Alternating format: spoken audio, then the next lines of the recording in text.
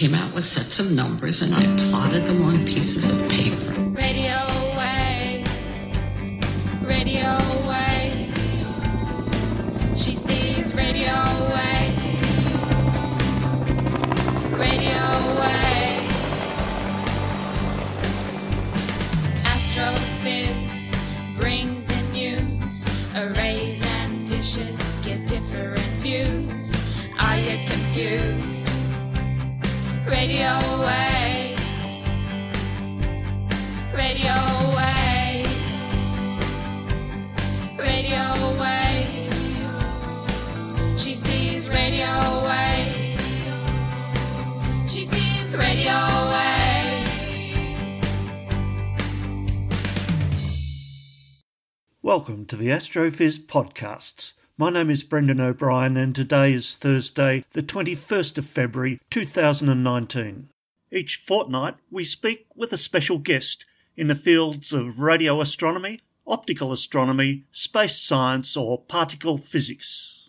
And today we are speaking with Dr. Shari Breen, who holds a research fellowship at the Sydney Institute for Astronomy at the University of Sydney in Australia, and she's going to explain to us how you can use masers to understand star formation.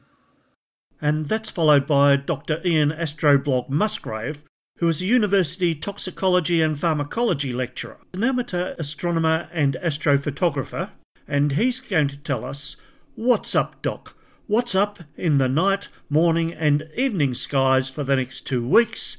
And he takes us on an astronomical tangent.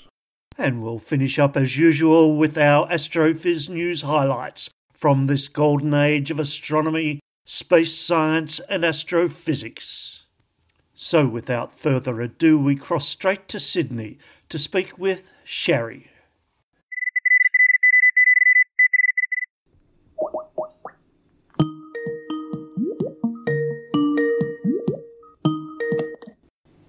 Hello, Shari. Hi, Brendan.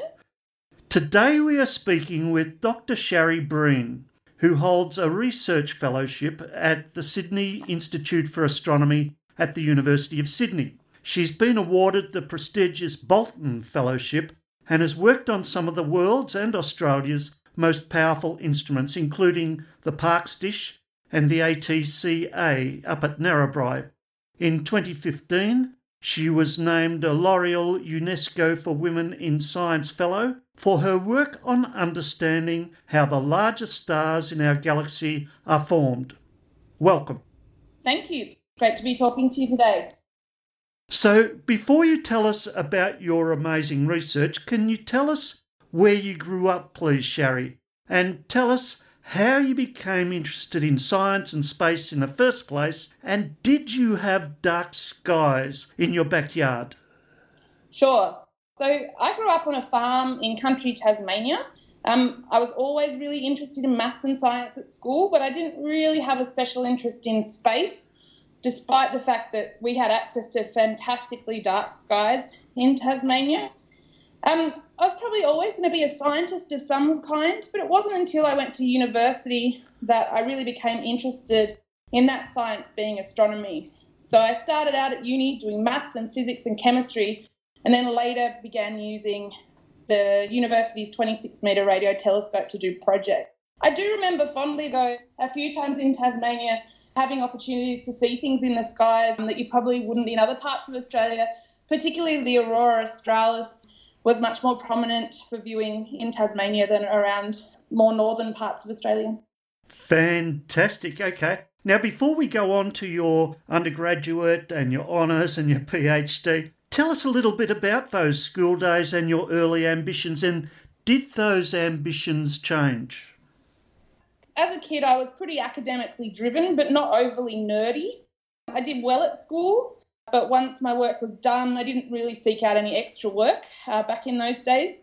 I don't have any clear memories of having a strong desire to be anything in particular, only that it was likely to have something to do with maths and science. I grew up in a family where my mum has a science degree and my dad's a civil engineer, so it wasn't really difficult for me to imagine the sorts of careers in maths and science that some other people might. It wasn't until I got serious about thinking what I was going to apply for at university that I settled on a Bachelor of Science as my first option, which is what I ended up doing. Fantastic. Thanks, Shari. Now, your first undergraduate degree was followed by an honours project using the University of Tasmania's Mount Pleasant 26-metre radio telescope, which I'm going to visit in a month or so, to search for water mazes. And looking at some of your subsequent papers, you also look at methanol mazes. Can you tell us what water and methanol mazes are, please? Sure. MASER is actually an acronym for microwave amplification by stimulated emission of radiation. Might sound quite difficult, but really they're just the radio analogue of lasers that most people will have an idea about. Yep. But in that case, of course, the L for laser just stands for light. Just as lasers come in different colours, you can also have mazes of different colours. Wow. So that's a reflection of the frequency of the emission that we see. So the mazes that I study form naturally in the vicinity of young stars. So the methanol or water in those cases, their molecules are pumped to an energised state, which might either be caused by shocks or infrared energy, for example. And then in the right conditions, they'll jump back down to the lower energy state where they want to be, releasing emission all at the same wavelength, resulting in what we see, which is a very bright spectral line. Beautiful. And then your PhD is on using mazes to trace the evolution of high-mass stars. Can you tell us how you use the mazes to identify where the stars are forming, and also perhaps a little something about the conditions that are there?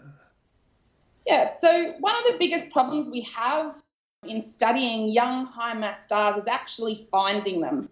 So young high-mass stars are born in these dense cocoons of material, predominantly dust, which obscures them from our view at optical wavelength, which is what we commonly use in astronomy, of course. But because mazes arise at radio wavelengths, which are longer than optical wavelengths, they're able to penetrate the dust grains that are enshrouding these young stars. So mazes also have a number of other advantages when looking at star formation regions. They're relatively common and bright, which makes them fairly simple to detect with our radio telescope. They also come in different types or colours, as we discussed just before, like the water and methanol mazes. We know from theory that these kinds of mazes need slightly different sets of conditions to exist. So the basis for my PhD project was actually that these conditions were likely to change as the high mass star formation region was evolving. So you could basically use the kinds of mazes that you saw to date the young star that you were looking at, sort of placing them on an evolutionary timeline. That's so cool.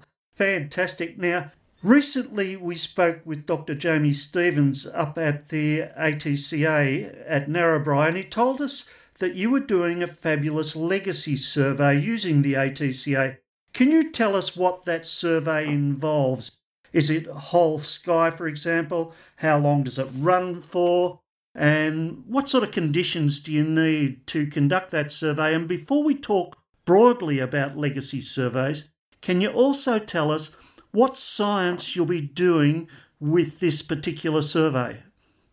Sure. So I'm leading a large legacy survey on the compact array, which is called STARFISH, Star Formation in the Southern Hemisphere. It's a strange example of an acronym that actually works. Yeah.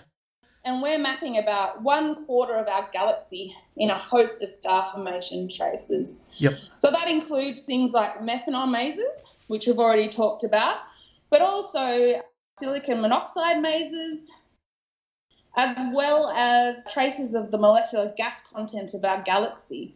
So in particular, we look at the dense gas tracer CS, carbon monosulfide, traces of shocked gas as well. So we know that the stars will form from this dense gas, so it's really important to map it out over a large region of the galaxy when we're trying to work out how these stars form. So the survey itself will run for up to 5 years. Wow. That's actually sort of dependent on Jamie Stevens. He schedules the telescope, so the more time he gives me, the quicker I can do it. Yep.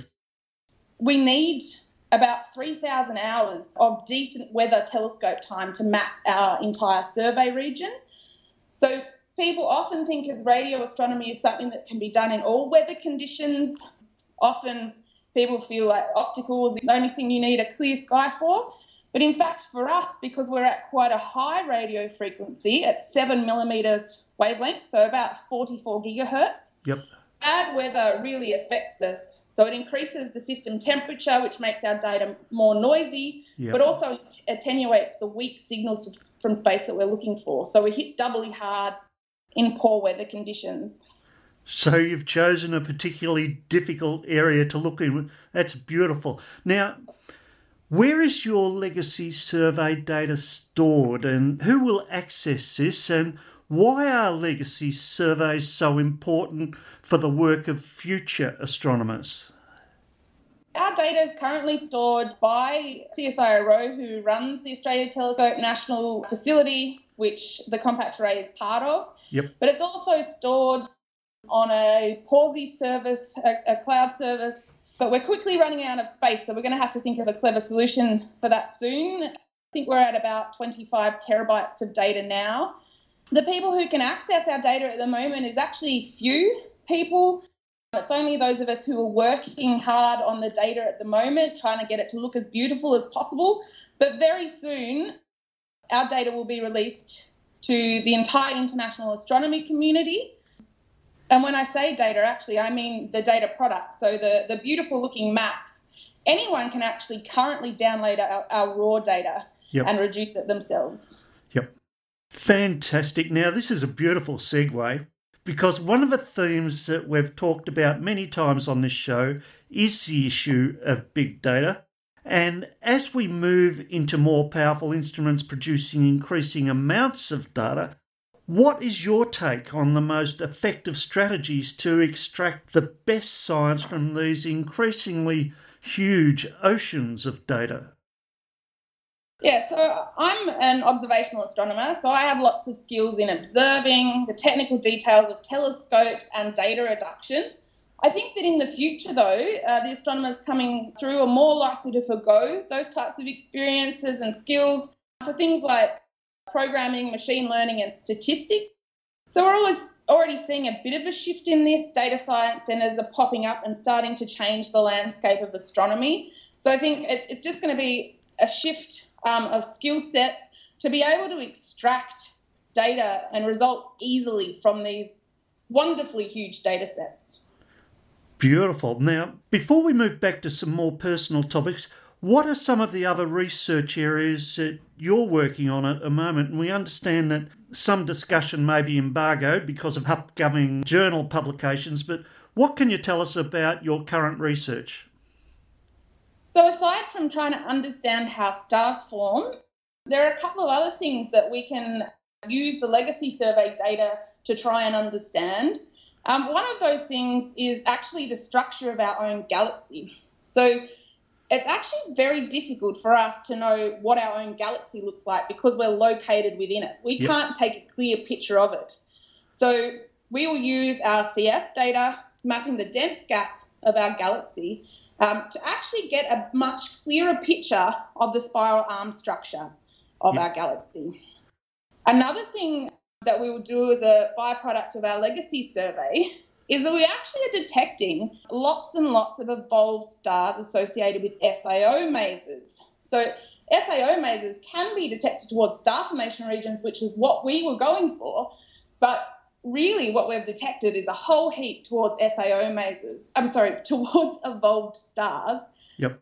And there's never been an untargeted large survey for these kinds of sources. So we're learning to love our SAO mazes and evolved stars, and hopefully we'll be able to shed some light on what's going on with those older stars as well. Something to look out for. Now, the mic is all yours now, Sherry, and we have the opportunity for you to give us your favourite rant or rave about the challenges we face in science funding, in education, equity, diversity, workplace flexibility policies, outreach, our quest for knowledge or space. The mic's all yours. I think I could probably rant to any number of those things. Let's go for equity and diversity, though, I guess. I think astronomy has obviously been in the spotlight around equity, diversity in the workplace, and that's been a really good thing, I think, for astronomy to put a light on these issues. And there are a lot of people working really hard to make sure that we do better as astronomers. And also we are trying very hard to encourage lots of young girls into astronomy. So I think not so much a rant, but I'd like to just point out that as astronomers we are trying very hard to increase the equity and diversity within our field. Yes, and I've been watching that too. There has been some success and there's also a way to go, so thank you very much for that. Now, is there anything else that we should watch out for in the near future? What are you keeping your eye on apart from your own research? Right, so I'll do two things. What's coming up for us on the horizon is a telescope called the Australia SKA Pathfinder in Western Australia, which I'm sure you've heard about. Yep. We are about to embark on a very large survey on that instrument as soon as it's ready for us, called GasCap. That will map out the lower density gas, which will complement the higher density gas of our legacy survey really well, and also detect lots and lots of OH mazes, which will also complement the kinds of mazes that we're detecting in the legacy survey. But as an astronomer at the moment, I don't think that you can really go past fast radio bursts. Yes. They're getting a lot of attention right now, and I think will be, the field to watch in the near future. Indeed, and mainstream media is having fun talking about aliens, but I'm not hearing many astronomers talking about aliens at this stage. Yeah, no, I think astronomers are staying well away from the alien explanation. Very good. Well, thank you so much, Dr. Shari Breen. On behalf of our listeners, it's been really fabulous speaking with you. Thank you. It's no worries at all. Thank you. Bye. See ya. And now we cross over to Adelaide to speak to Ian Astroblog Musgrave.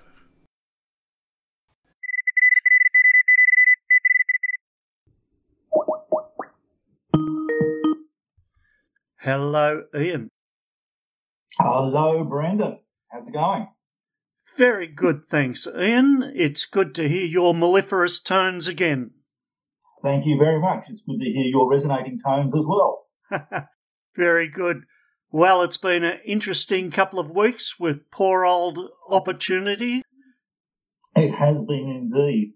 Not only finally saved by Opportunity, but we also got exciting images from MU-69. Yes.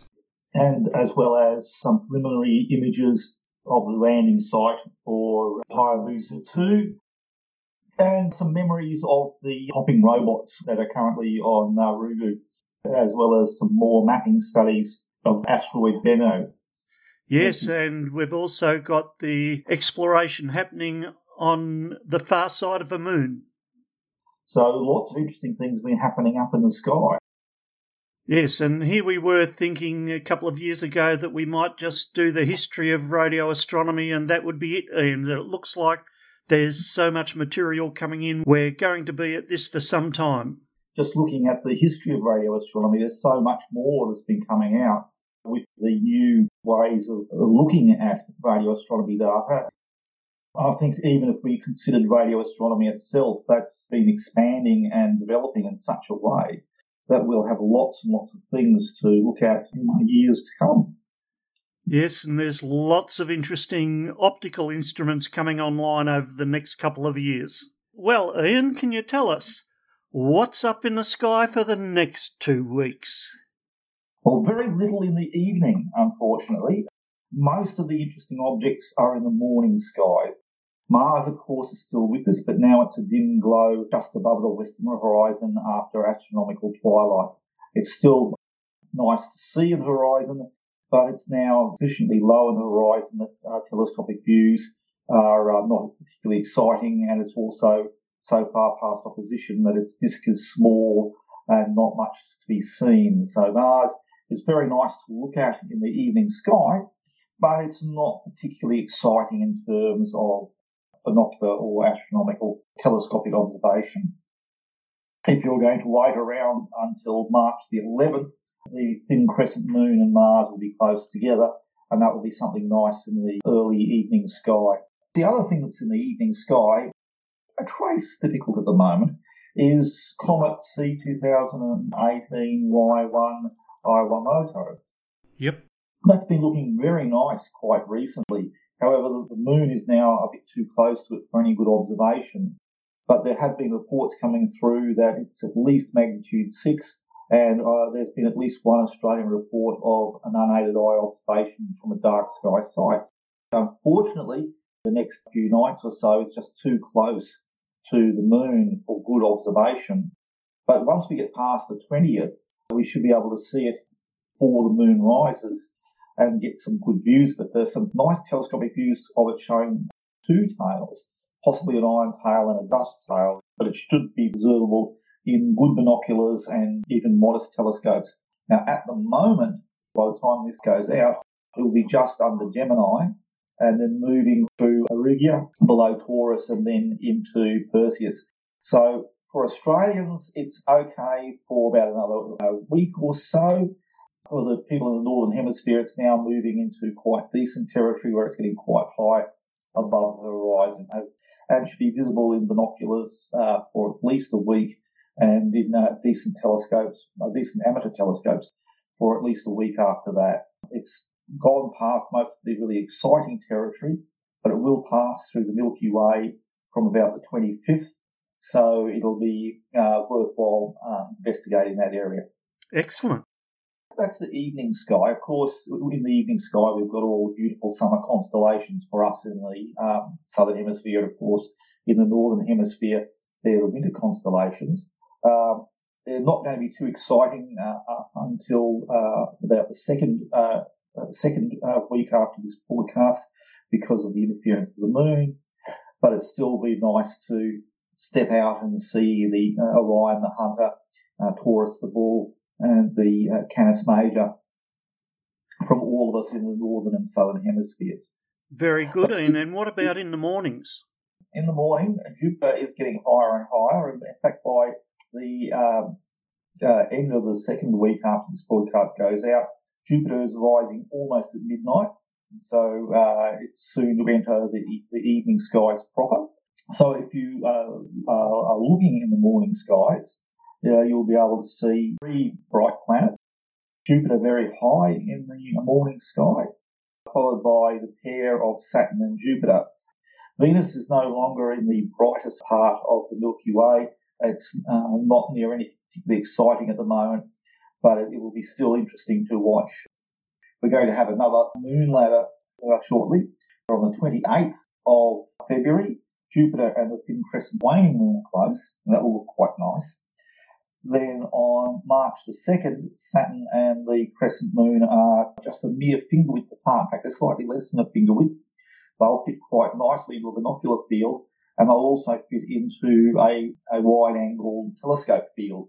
So you won't be able to see too much detail in Saturn. You'll see it will be a definite oval, but it will be still nice to be able to get at least the edge of the moon and its craters and the oval shape of Saturn into the same field, and will make it very nice. If you're into making mosaics, the next month we're going to see an occultation of Saturn by the moon from the eastern states of Australia. So for those eastern Australians who are listening, look out for that. Everywhere else we'll see the moon and Saturn relatively close. And then on March the 3rd, the moon and Venus are close again. This will look very nice in the evening. So there's lots to look at in the morning sky. Mercury will return to the morning sky in the next month, and it will be the best time to see Mercury in the morning sky. So we'll go back to having three bright planets in the morning. So if you time it just right, you should be able to see Jupiter over the western horizon, Saturn high above the northeastern horizon, then Venus, then Mercury. We're going to see some very interesting things. So keep an eye on your morning skies. And if you're getting up early for any reason whatsoever, wander outside, have a look, and you'll see something beautiful. Fantastic, Ian. Do you have a tangent for us for this episode? The tangent was based around Opportunity, this plucky little rover that lasted 14 years in a mission that should have taken only 90 days. So there's a surprising number of cartoons that have come out. You may be familiar with XKCD. XKCD is a cartoonist who does a lot of science-based cartoons. He's famous for the original Spirit cartoon. When Spirit got stuck and ceased functioning, he drew a cartoon around that, which impacted a lot of people. Yep. We are placing our projections and our feelings of what it is to be an explorer lost and alone onto these robots. And he did a similar cartoon with Opportunity. When Opportunity stopped operating, he did a marvellous cartoon about how Opportunity has led people across a vast world that we've had no understanding of. There's a whole range of robotic spacecraft we care about. Probably the first of these spacecraft was Hayabusa, the original Hayabusa. Now, Hayabusa, you may remember, was the asteroid sample return mission by JAXA authority. Yep. And it suffered a major failure going to the asteroid, but they were able to get it there by fiddling with what remaining fuel they had and doing these large looping orbits. So Hayabusa limped into orbit around its target asteroid, managed to get some samples, and then limped back to Earth again. In the typical Japanese way, Hayabusa became a cute anime girl. And this, I think, started the trend. And then there was Rosetta, which was deliberately cartoonified, but in many ways it didn't take off until Philae. And the signature event there was when Philae went missing after its touchdown. Yep. And the search for Philae, and it sent back its first images, and then they were desperately searching for it and trying to see if it had survived the cold. And then the cartoon images of Philae and Rosetta struck us in a way that the simple here's a cartoon of a spacecraft to make it easier to talk to kids about it. I should talk to Dr. Space Junk about this, about the cartoonifying of our spacecraft and why some missions get this really heavy investment in them and some missions don't. And some missions are sort of in between, like New Horizons. Indeed, Ian. Well, thank you very much, Ian. There's going to be a lot more stories we'll be telling here on Astrophiz, and we'll also recommend that our listeners go and read what you put up every week or every fortnight on Astroblog to tell people what's up in the night sky. Thank you, Ian. It was a pleasure. It was a pleasure. Good night. Bye.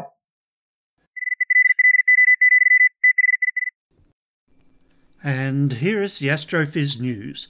An international team of more than 200 astronomers from 18 countries has published the first phase of a major new sky survey at unprecedented sensitivity using the low-frequency array, the LOFAR telescope.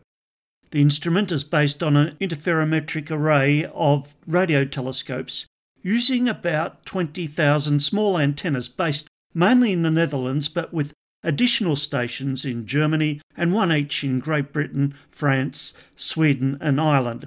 The survey reveals hundreds of thousands of previously undetected galaxies, shedding new light on many research areas including the physics of black holes and how clusters of galaxies evolve. A special issue of the scientific journal Astronomy and Astrophysics is dedicated to the first 26 research papers describing the survey and its first results. Radio astronomy reveals processes in the universe that we cannot see with optical instruments. In this first part of the Sky Survey, LOFAR observed a quarter of the northern hemisphere at low radio frequencies, and at this point, approximately 10% of that data is now being made public. It maps 300,000 sources, almost all of which are galaxies in a distant universe. Their radio signals had travelled billions of light years before reaching Earth. Professor Hubert Gering from Leiden University and principal investigator of the surveys team said, "If we take a radio telescope and look up at the sky, we see mainly emission from the immediate environment of massive black holes. With LOFAR, we hope to answer the fascinating question, where do those black holes come from? What we do know is that black holes are pretty messy eaters. When gas falls into them, they emit jets of material that can be seen at radio wavelengths. Another example of a stunning pace of astrophysics research using huge amounts of data and huge teams of scientists. Well done, Astron and the international team involved." Next up, a short item for our Aussies and our international audience. Here's a great post from the CSIRO Twitter feed about 4 hours ago. "We're so proud CSIRO will march in this year's Sydney Mardi Gras for the first time. Diversity is in our DNA, and it's only through an inclusive and diverse culture that we can imagine, invent and innovate solutions to Australia's greatest challenges. Good on ya, CSIRO." And to finish up, here's a great story from Andrew Masterton from Cosmos magazine. Your new daily fix, the Martian weather forecast. NASA makes the InSight lander's meteorological data freely available. Daily weather details are a necessity for many people and an obsession for many more. And now the morning check of conditions for places near and distant is set to become just that little bit more interesting or daft, depending on your point of view. As well as looking at the predicted temperatures for your hometown, the city in which your daughter lives, your mum's place, or that great village in France you visited on holiday last year, you can now include Mars in your daily survey. As well as temperature range, the Mars Weather Service also provides hourly updates on atmospheric pressure and wind speed. The InSight lander is close to the Martian equator, just north of the equator, so it's experiencing Martian winter, explains Don Banfield from Cornell University in the US, the person in charge of the craft's meteorological equipment. Winter is the planet's storm season. However, Banfield says it's unlikely that the lander will be damaged by inclement weather. Taking reading from the InSight lander, the NASA Jet Propulsion Laboratory has launched a weather service specific to the Elysium Planitia, the area where InSight has set up camp, and incidentally, a major location for Mark Watney's Mars adventures. The data, it must be said, unlike the numbers for that cute place in France, are unlikely to prompt thoughts of a quick trip to enjoy the sun. At the time of writing, InSight was suffering through a day in which the minimum temperature was predicted to be minus 95 degrees Celsius, increasing to a not quite balmy max of minus 17. The Red Planet weather forecasts can be found at tinyurl.com/Crazy Mars Weather. All lowercase, all one word. Now here's an important announcement to finish up with. If you would like us to interview someone from your favourite radio or optical telescope, or you'd like us to delve a little deeper into your current fascinating topic or cosmic phenomena, get in touch and we'll do our best to get it covered in a future episode. Drop us a line on Twitter, that's at Astrophiz, ASTROPHIZ, or join our Astrophiz Facebook group. Or you can leave a comment on the Astrophiz website. It comes up as number 1 if you Google the word Astrophiz. Or you can get in touch with me directly via email at oscience2006@gmail.com. Step outside and look uppity. We'll see you in 2 weeks. Radio